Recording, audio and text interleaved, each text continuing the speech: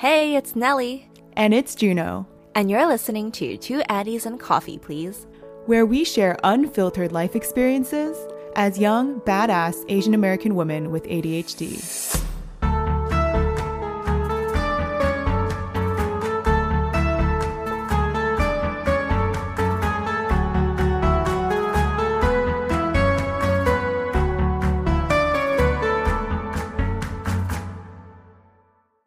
Hi everyone, welcome to episode 6 of Two Addies and a Coffee, Please.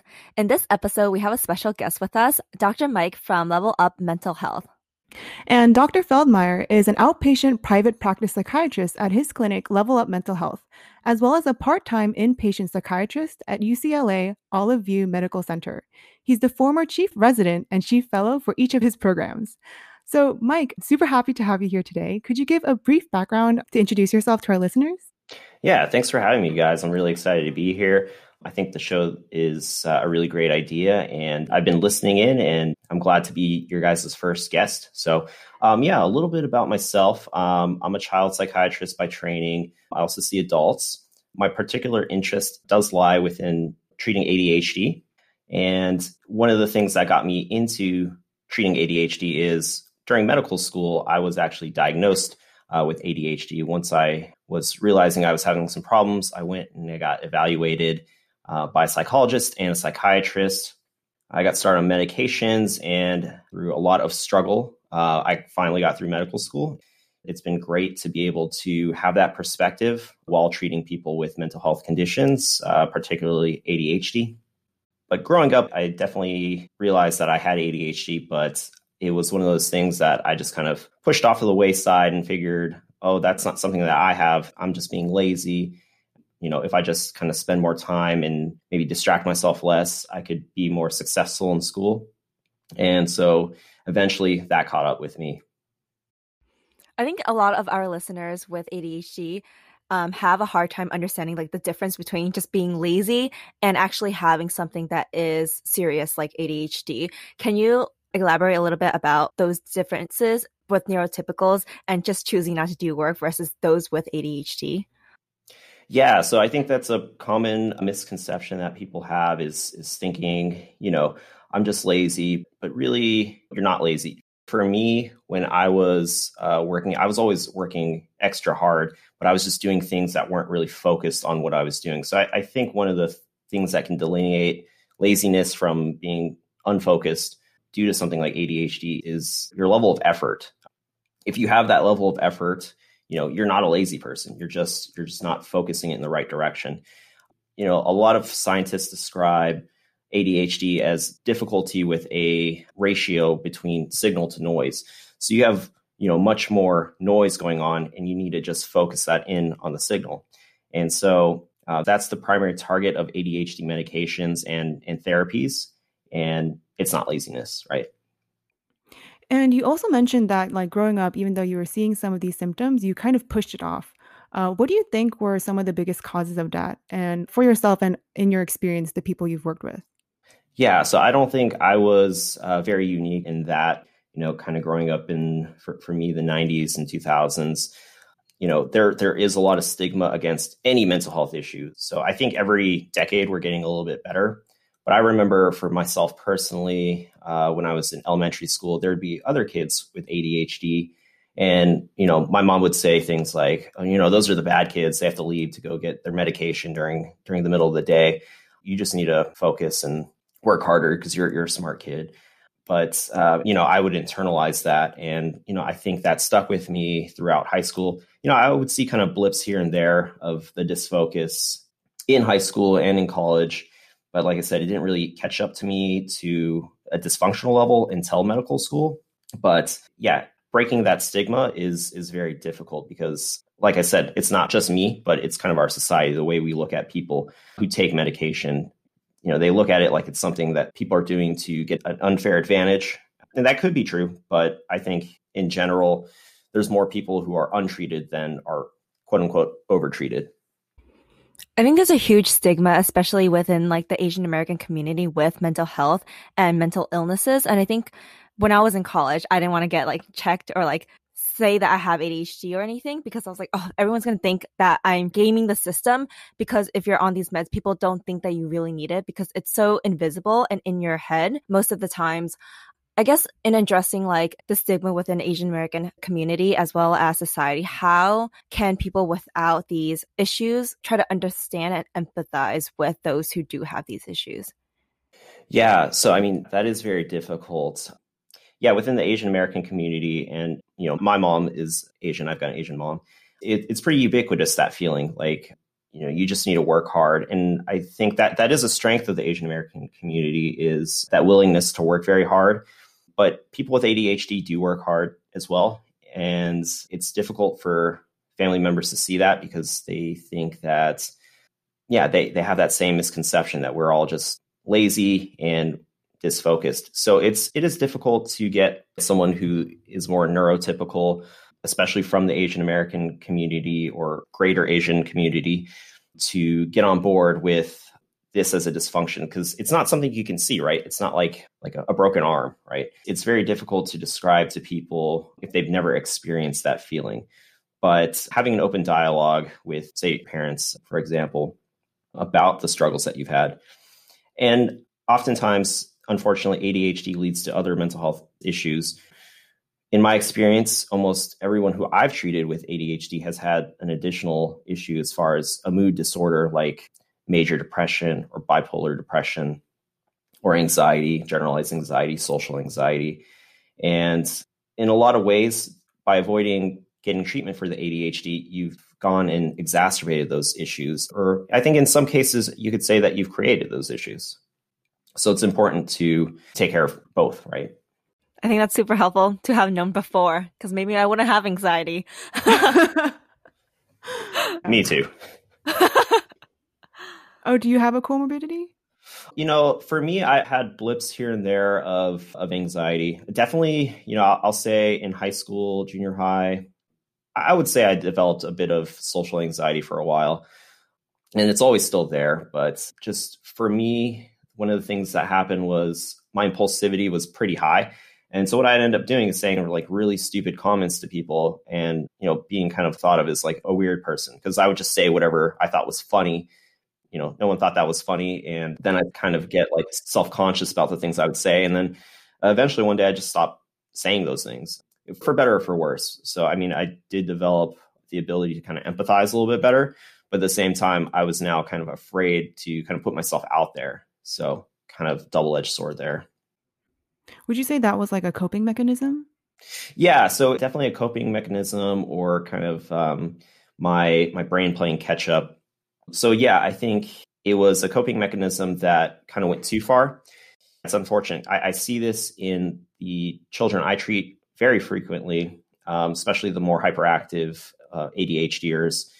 By the time I see them, it's been years since this has been an issue, and now we're playing catch up. But I will say, like for any mental health condition, getting early and directive treatment is very important. So ADHD is no different. I feel like we can definitely relate to the being weird and shutting up. Yeah. I think I never learned when to shut up and not say certain things. So I just remember in college, I was in like this like landscape architecture class. It was not even part of my major. It was just there. I made this joke in front of like 60 plus people. No one laughed. But I was like, it's fine. So it didn't discourage me necessarily. I just kept saying things. But I guess now that I work in more of a corporate setting, it's a lot of learning to do of things of like not to say, what to say, or how to say it in a way that is acceptable in this corporate environment. Like in business terms, like, oh, let's escalate the situation and we have to coordinate the best like path of action. It is a headache. So do you have any advice for those who kind of have difficulties with like social situations in terms of what to say, not being impulsive and saying whatever you're thinking at that moment? Yeah, well, I think you bring up a good point, which is that your environment kind of shows where your dysfunction lies. So for me, like I didn't have dysfunction as far as the focus until medical school. For you, you're having a bit of the kind of social dysfunction in your very particular work setting. So having ADHD when you're someone who's like an artist who has kind of more creativity based to their work and more kind of freedom with how they want to spread out their work for the day is going to be different than someone who's working in a cubicle where you have to kind of get things done by a certain time period and you can't start doing other projects. So I think ADHD lends itself well to more creative people and less well to people who have to be very regimented and focused on their tasks at work. As far as the kind of social aspect, building social skills, I think a lot of people kind of do learn it the hard way. Eventually, if you keep making mistakes, your brain does tend to self-correct, unfortunately, a lot of times. And so, yeah, I've seen a lot of people develop social anxiety, getting embarrassed by things they've said, and now they're not willing to reach out to more people. But yeah, I mean, there's definitely social skills as far as like training yourself to think before you verbalize like some of the ideas that come up in your head. But it takes practice. It's a skill like anything else. But it's definitely a skill that people with ADHD, don't have naturally and do have to make it a priority in order to prove that, right? I can agree. It's definitely mentally exhausting. Yes, yeah, very, very much so. So speaking of like social situations and kind of the effects of like how other people and social situations influence your actions and mental health, how do you think social media, like the rise of social media, has affected the current state of mental health, especially for children and adolescents who grew up with it? Yeah, and that's a great perspective too, kind of the different generations. Like for me, social media came up really big during college. Like that's when Facebook launched. But that's different than if you grew up with TikTok as a child. But I think there's a few things that I'd mention with that. First is now we're living in this world of constant distraction, right? So with notifications, say if you're on Instagram, you're on TikTok, you're on Facebook, Snapchat, and you're constantly getting bombarded with all these notifications, every single time that happens, it's going to take you out of what you want to do, right? And if you're someone who's very driven and working towards like a goal, like say if you're in business or you're involved with a startup and you have to get things done, for a team or for yourself, and you're getting constant bombardment with all this kind of stimuli from your phone, it's going to be very, very difficult, if not impossible, to accomplish what you need to do, at least at the level that that you're capable of. So for that, I have a pretty simple solution, and that's to turn off your notifications as much as you can. And if you're like a business person and you're really kind of dependent on email, maybe segmenting some time or putting off some time to check your email every hour or every 3 hours would be part of that strategy, rather than just letting it kind of just hit you all the time. And you can actually kind of like measure out like how efficient you're being with that by how much you're able to get done and stay focused. Because I think, like I heard this somewhere, that every time that you get like a notification, it takes like maybe an average of like 20 minutes to get focused to the same state of focus that you were prior to that. And so if that keeps happening, this happens multiple times an hour, right? You're not going to get anything done. You're going to be at least less focused than you could be. And if you're working on something that's very important, it's not going to be the same level that you want it to be. The other thing with social media is there's a lot more kind of feedback and kind of seeking of kind of new experiences, right? So take Instagram or TikTok, for example. Someone with an ADHD brain is really, really very stimulated by these novel experiences. So seeing a new kind of viral video is going to stimulate your brain to want more. So we all know about dopamine being released when you get something positive. So two things happen. So like when you are consuming social media, you get that positive feedback by seeing a photo you like or a TikTok that you like. And if you're posting on social media, you also get that feedback when you get a lot of hearts or likes, right? And so like your brain gets kind of accustomed to that. So it now becomes a new habit that you're seeking these positive feedback, or in the other case, like now you're sensitive to negative feedback as well. Can you see these clear differences with the patients you work with? So yeah, as far as like people who I have kind of coached to decrease the amount of notifications they're getting. So I have some pretty motivated individuals in my practice for some of my adult patients, and giving them these little strategies, coaching them to make little changes and set their environment to optimize the way that they're working has been very successful. So I definitely would say like optimizing your environment, and that includes like the notifications, kind of minimizing like things around your desk. I have a bad habit of having a really messy, dirty desk and piles and stuff. So I'm more of a do as I say, not as I do type of person. You guys can't see my desk, but it's a mess. But I think that's a scientist thing anyways.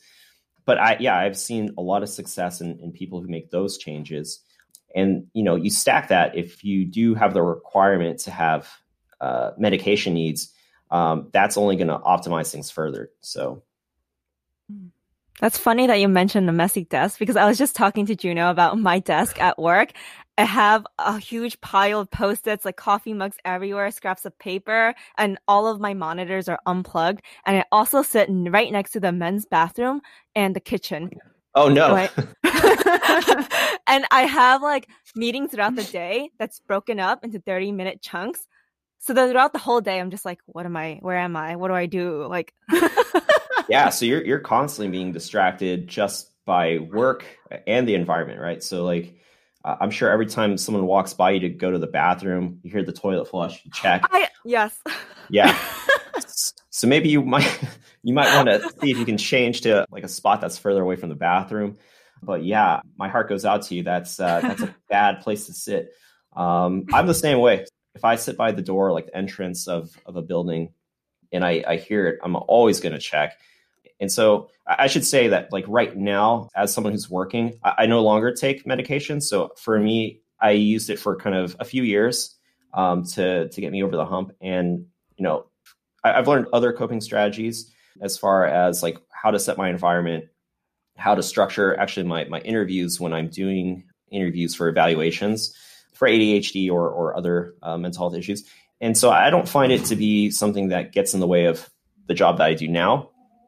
But as a medical student, it definitely did, because there's so many things that you have to learn that aren't really related to what you want to learn, that you just have to learn. But with psychiatry, like fortunately, it's like something that's always been like something very interesting to me. So I think as someone with ADHD, it really behooves you to be very interested in your line of work. Do you have any tips for students or even like young professionals who haven't found like their passion or what they're really interested in, and they still have to take these like general ed courses and things that they don't like? What's the advice on like convincing your brain to like be interested in something you're just not interested in? That is tough. So how do you get interested in something you're not interested in? One strategy would be to like really focus on like what the end goal is, but you have to come up with that end goal. So I think with college students, this is something that I see a lot, is they don't really have a clear goal, a clear focus. So the first step would be kind of at least exploring what that goal would be. Even if it's a couple goals, and having them kind of, maybe go after two different goals. Say if you wanted to be a professional musician and a pharmacist, you could pursue both of those at the same time, and, finding what is actually, creating happiness. And, there's financial gain if you were to choose like pharmacist over musician in general, right? More often than not. And that can be part of that decision tree as far as like where you see yourself becoming happy, because monetary gain can lead to happiness, as long as it's not the pure focus, right? So you mentioned that people with ADHD can do well, especially in like creative fields. What else would you say are some of the positive aspects of ADHD that people should keep in mind? Because I think it's really easy to be like bogged down by your obstacles and things that hold you back. Yeah, I mean, I think in my experience, people with ADHD are a lot more interesting to talk to. They're a lot more funny. And that is a positive. You bring out a lot more joy in people, even if it's sometimes to the detriment where you can be annoying. So I think being able to like learn how to gauge yourself when you've gone too far with some of your comments is a good idea. Oh, I should say, like, one of the main things I see with people with ADHD is, there's this constant curiosity and a willingness to learn new things. So they're always seeking new things. But one of the problems with that is they tend to not go into depth as much. So I don't know if you guys are like me, where you're constantly jumping from hobby to hobby. Oh, yeah. Yes. Yeah. So, but there's so much to say for going deeper into those hobbies. So I think with people with ADHD, it's really important to look for something that you can go deep in, but at the same time, get these little wins, right? For example, something like yoga, where you learn new poses, but as you go further into it, you become better. This takes, years of practice, but at the same time, you're learning new poses, you're getting better at other poses. And, there's a lot of depth to that. For me, before COVID-19 happened, I was getting really into jujitsu. And so like every time you go to class, you learn a new skill. The thing with jujitsu is you're going to spend years being just very terrible and losing all the time. And then eventually those skills add up and you start to get the benefit. Or in training your brain to understand that it's okay to not get to the end result immediately is a really important thing kind of in your whole life scale of someone with ADHD. Yeah, I think there was only one time I was able to do that because I did it with like my ex-boyfriend. So I got really good at rock climbing, but that was like a very drawn out. It was very difficult for me to not jump into like other things, but yeah. And didn't you do that with coding, if I remember correctly? Oh yeah. I was doing I did a data science boot camp, and after that I started working. I was quite depressed that time though. Oh, okay. But I would say coding is one of those things that's really skill based. Like I'm not a coder, but I kind of know about it. As you spend some time in it, you get to learn certain specific techniques and you build up a skill base. And I think that's really important for people with ADHD to kind of train both, like the quick fix and the deeper, more meaningful skill experience. Yeah, I actually think people don't necessarily see coding as creative, but I think what my job does right now, I like jump between a lot of different fields and projects, and that kind of keeps that dopamine hit going. So I get go in depth in like very certain things, but because I'm jumping around everywhere, it's like a generalist. So you go deep in like one kind of field and you get a good overview of stuff. So I would definitely say that there is hope for people with ADHD in tech. I know I agree. Actually. I do have one question on so having a bunch of different hobbies and interests. I think in our society, we value specialization instead of being like a jack of all trades. And I think that could be super detrimental to those who think that they should have to have a path early on, like in high school or college, and pick something and stick through it. So how can you use your skill sets of being kind of like interested in so many different things, but also see that that's not the only path for you to choose one thing to do? Yeah, so I think people with ADHD, they're definitely more apt to explore different things, which is going to be a good thing. I think a lot of people get comfortable with like whatever path they've chosen, and it's like once you start going down that path, it's very hard to change courses for people in general. If you decide you hate your job when you're like 30, it's very difficult to completely leave your job, maybe go back to school and restart again. That's a very uncomfortable feeling. The thing with people with ADHD is you're going to be more able, I guess, to try different things. Like your path isn't straight. It's going to be kind of zigzaggy. So it's kind of a positive thing with ADHD. But if you never kind of make any forward progress, then it will be to your detriment. So that is something that does require a balanced approach. Yeah, I would say I'm very, very comfortable with drastic change. Yeah. One of my friends said every time she gets a really drastic haircut, she's like, I have to talk to Juno for any drastic life changes. So we talked a bit about the positive aspects of ADHD. I remember when you were talking about your story, you also mentioned stuff about high functioning ADHD. Could you elaborate a little bit on that? Yeah. So one of the kind of, I guess, clusters of people with ADHD who are kind of more hard to diagnose and kind of nail down are people with higher IQ. So those individuals, they have a lot more compensatory mechanisms, right? So they're able to get by through school without being identified. So I actually noticed this a lot more with female ADHDers than males, because they don't tend to be as hyperactive, creating problems for their teachers in junior high. At least not in general. Some do though, but Nelly. I think my high school teacher thought I was on drugs because I was so hyperactive. He sent me to the guidance counselor, and I was just like, oh no, yeah, no, this is me. I'm not on anything. yeah. But those individuals with high IQ, like they'll be disfocused, and at the same time, they'll still accomplish what they need to because it's easy for them in certain ways, like to gain knowledge and to do well on a test like the SAT or ACT, because that focus that they do have when they do have it, it's just really high efficiency, and they may acquire what a person with normal intelligence without ADHD, they can get what they get done in a very small time space. So maybe like 30 minutes of someone else's like 4 hours of studying, for example. And so like that's a hard place to be, because I think that stigma starts to weigh in where you feel like, I'm pretty smart. Why do I need a medication to help me? Isn't that cheating? And I think, if you meet the criteria for the diagnosis of ADHD, then why not? As long as everything else is going fine. Like if you're noticing that dysfunction, when it happens. So for me, it was in professional school. I know lawyers who have experienced the same thing, maybe engineers as well. So it is worth doing, because once you get into that professional school, you're with kind of neurotypical people who have the same kind of high intelligence as you, but they don't have this huge disadvantage. So it's worthwhile to get treatment.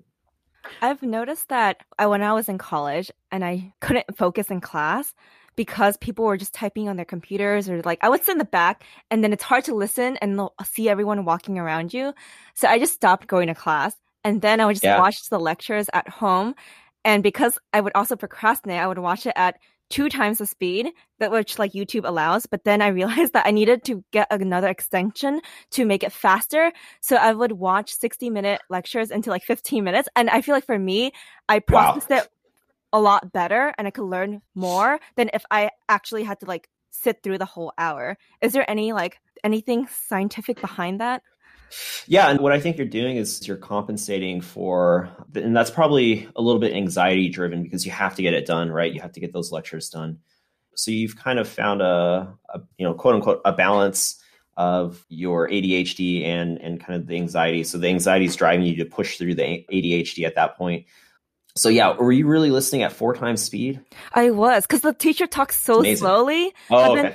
And then 2 times was like normal voice for me, and then 3 times was like a little bit more, so then I could just focus a lot better. And then there was like 24 lectures and it was like the final, so I would just chug energy drinks and then watch it throughout the night, and that was it. And then sometimes I would like book flights, so it was like I would go to Asia for like spring break or something, and that's like the only time I had to study, and I didn't want to study during my trip there, so I would like go on the flight and just watch it.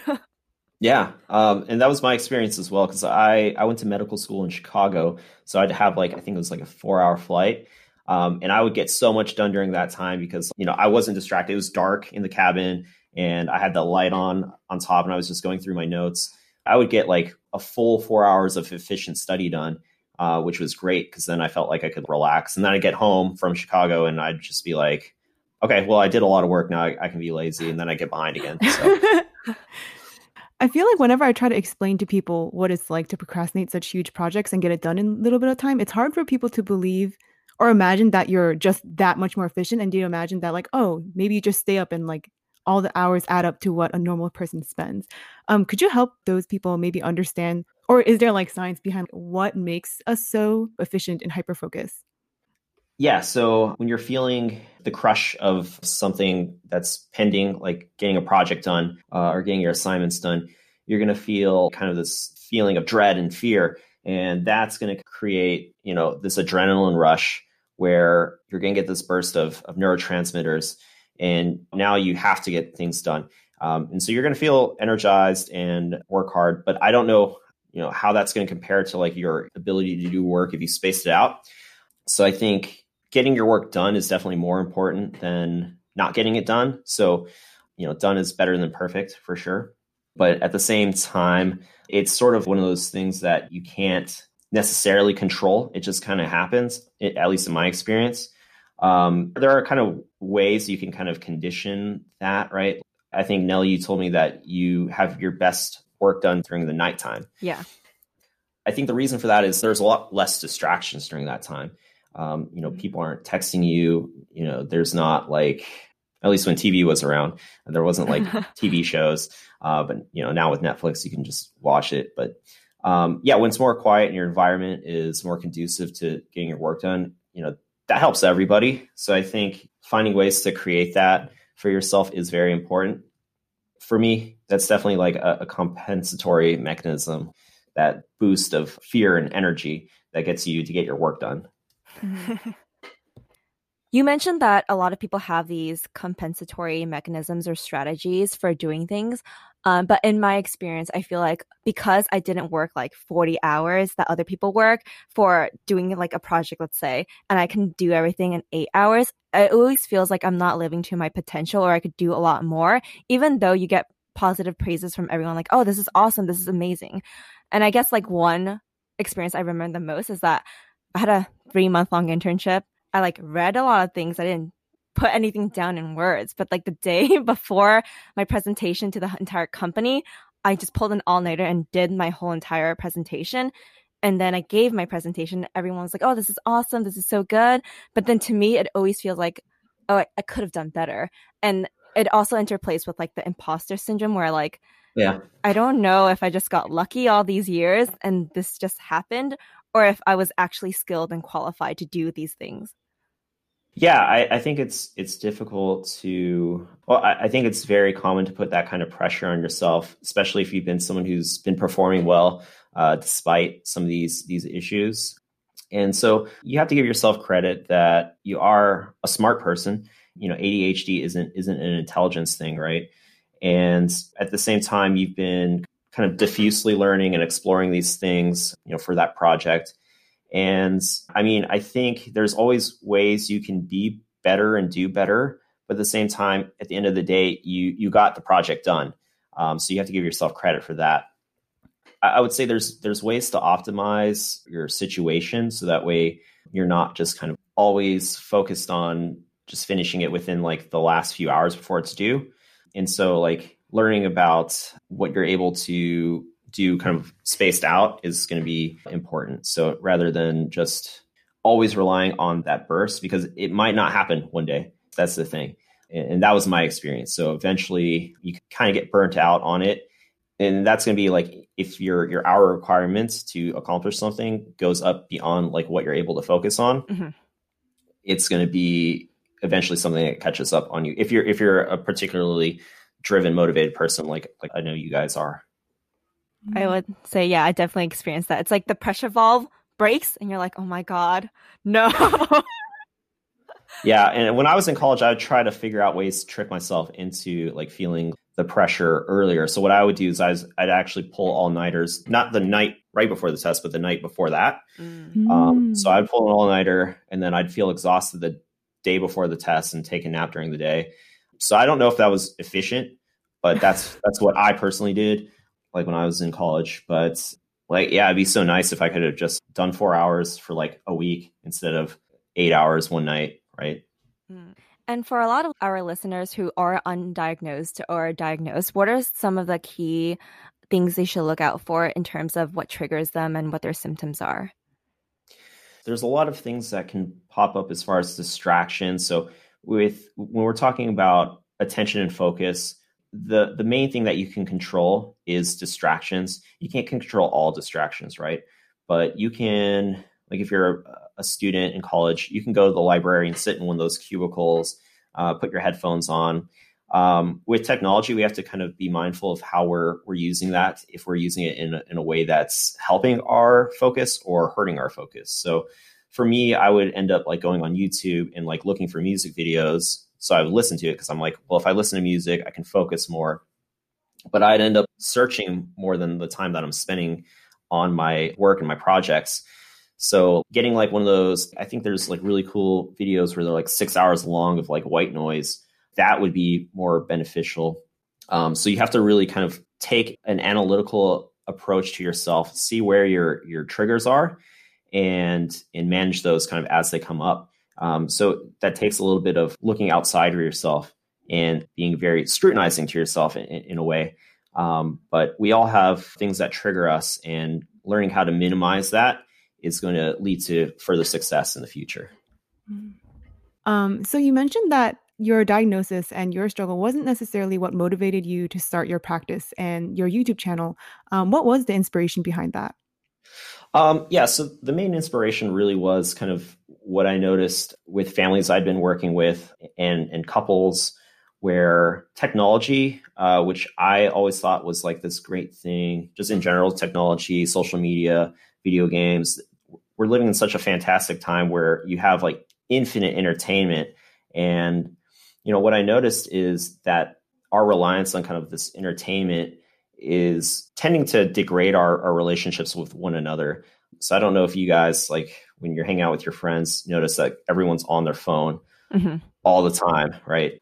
You guys are still together and you're hanging out, but like it's diffuse. Like you're halfway with who you're with and you're halfway with your phone. And so that can have consequences in a number of ways. So one of the things that I saw this first in was like with relationships with couples where maybe the guy plays too many video games and, maybe the girl's on Instagram too much. And over time, like they start to grow apart because they're together, but they're separate all the time, at least on a focused mental level, right? And I also noticed this with children who, they were spending so much time playing Fortnite or Minecraft, and parents just don't know like how much is too much, how much is enough. And so part of my practice was kind of training parents on like how to set boundaries with gaming time and social media time. Also teaching people about kind of how our relationship with technology can degrade, our sense of self. So like, things like fear of missing out with your friends when they're all going out and you're seeing their Instagram posts, or if they're going on a like really awesome vacation and you're like stuck having to like work 3 jobs, it's going to kind of weigh down on you. So like knowing that, that's where kind of my focus in my practice is about. Not completely, but that is sort of a unique aspect of my practice is focusing in on those issues. When you mentioned that you work with parents blocking screen time and stuff, I remember I subscribed to this ADHD magazine and I ignored it for a while because it was for like parents giving advice to parents on how to manage their kids with ADHD. And I was like, oh, irrelevant. I'm an adult. And then I read the magazine about blocking out and like dopamine and stuff like that. I was like, wow, I need this. I need this advice and I need to block my time. I need to choose like low dopamine activities and things like that. And I didn't realize how much of this stuff was like really straightforward, simple ways of helping me as an adult. Yeah. Do you have any advice for like adults specifically with ADHD who don't necessarily have always the right guidance that's directed towards them, since a lot of it is like framed for children right now? Yeah. And what I would say is those parents of those children with ADHD, a lot of them themselves have ADHD, and likely that's the first time that they've even heard of ADHD is when their child was having an issue. And so I've seen tons of parents where they've got undiagnosed ADHD. And so you have to kind of train them like some of their own symptoms, like how does that affect parenting? So ADHD and parenting makes things very difficult with consistency, which children need.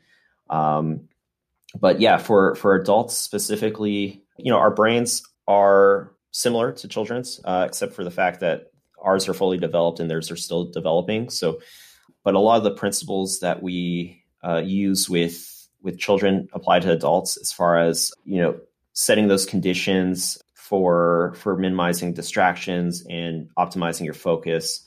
So like regimenting your time, like blocking out time to focus on specific tasks. I like the concept of the Pomodoro technique, where you give yourself 25 minutes to focus on something, then you take 5 minutes off.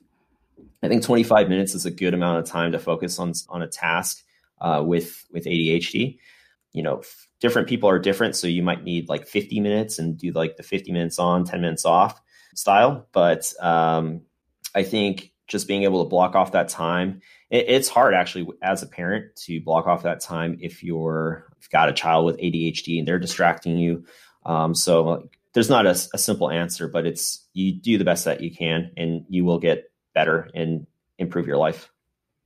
It's funny that you mentioned that our brains are like children's, because I actually do use a lot of like those fidget toys for children, and it helps me focus a lot more.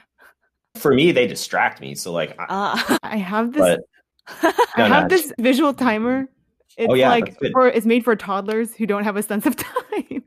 And I heard that was good for ADHD, so I bought it and it worked. Good. Sometimes we need the visual feedback as well, because who knows where your focus is going to be. Is it going to be in your vision, or is it going to be in your like hearing? So yeah, I like those timers. What would you say has been most helpful for you personally in managing your ADHD? So I think writing things down has been pretty much a game saver. I actually switched to using Evernote a few years ago. So like I have to write things down because I have all these ideas, like for me, like with videos or with like concepts I want to teach people, like when I am training them for ADHD or technology use, like that just come up throughout the day. Cause like you guys, like I have this diffuse brain and like I want to take advantage of that. So for me, turning this kind of weird ADHD brain into something that's effective was like documenting like the thoughts that I've had. And so I'll go back to my notes and I'll kind of explore further. So, I've got that diffuse thought and then I've got that more in-depth thought. So learning how to kind of structure that is going to be different for every person, but that's the way that worked for me. Got it. Any concluding thoughts before we end the episode? So, I think if you're someone with ADHD or you think that you have symptoms of ADHD, it's worth it for yourself to go ahead and get an evaluation and get treatment. You're not gaming the system. You're not, you don't have to listen to what your family's trained you to think. Like if you do have a condition, you should get it treated. Like we have the knowledge about this sort of stuff, and we can really drastically change your life, either with medication or with executive functioning training. And there are things you can do on your own, like I'd mentioned.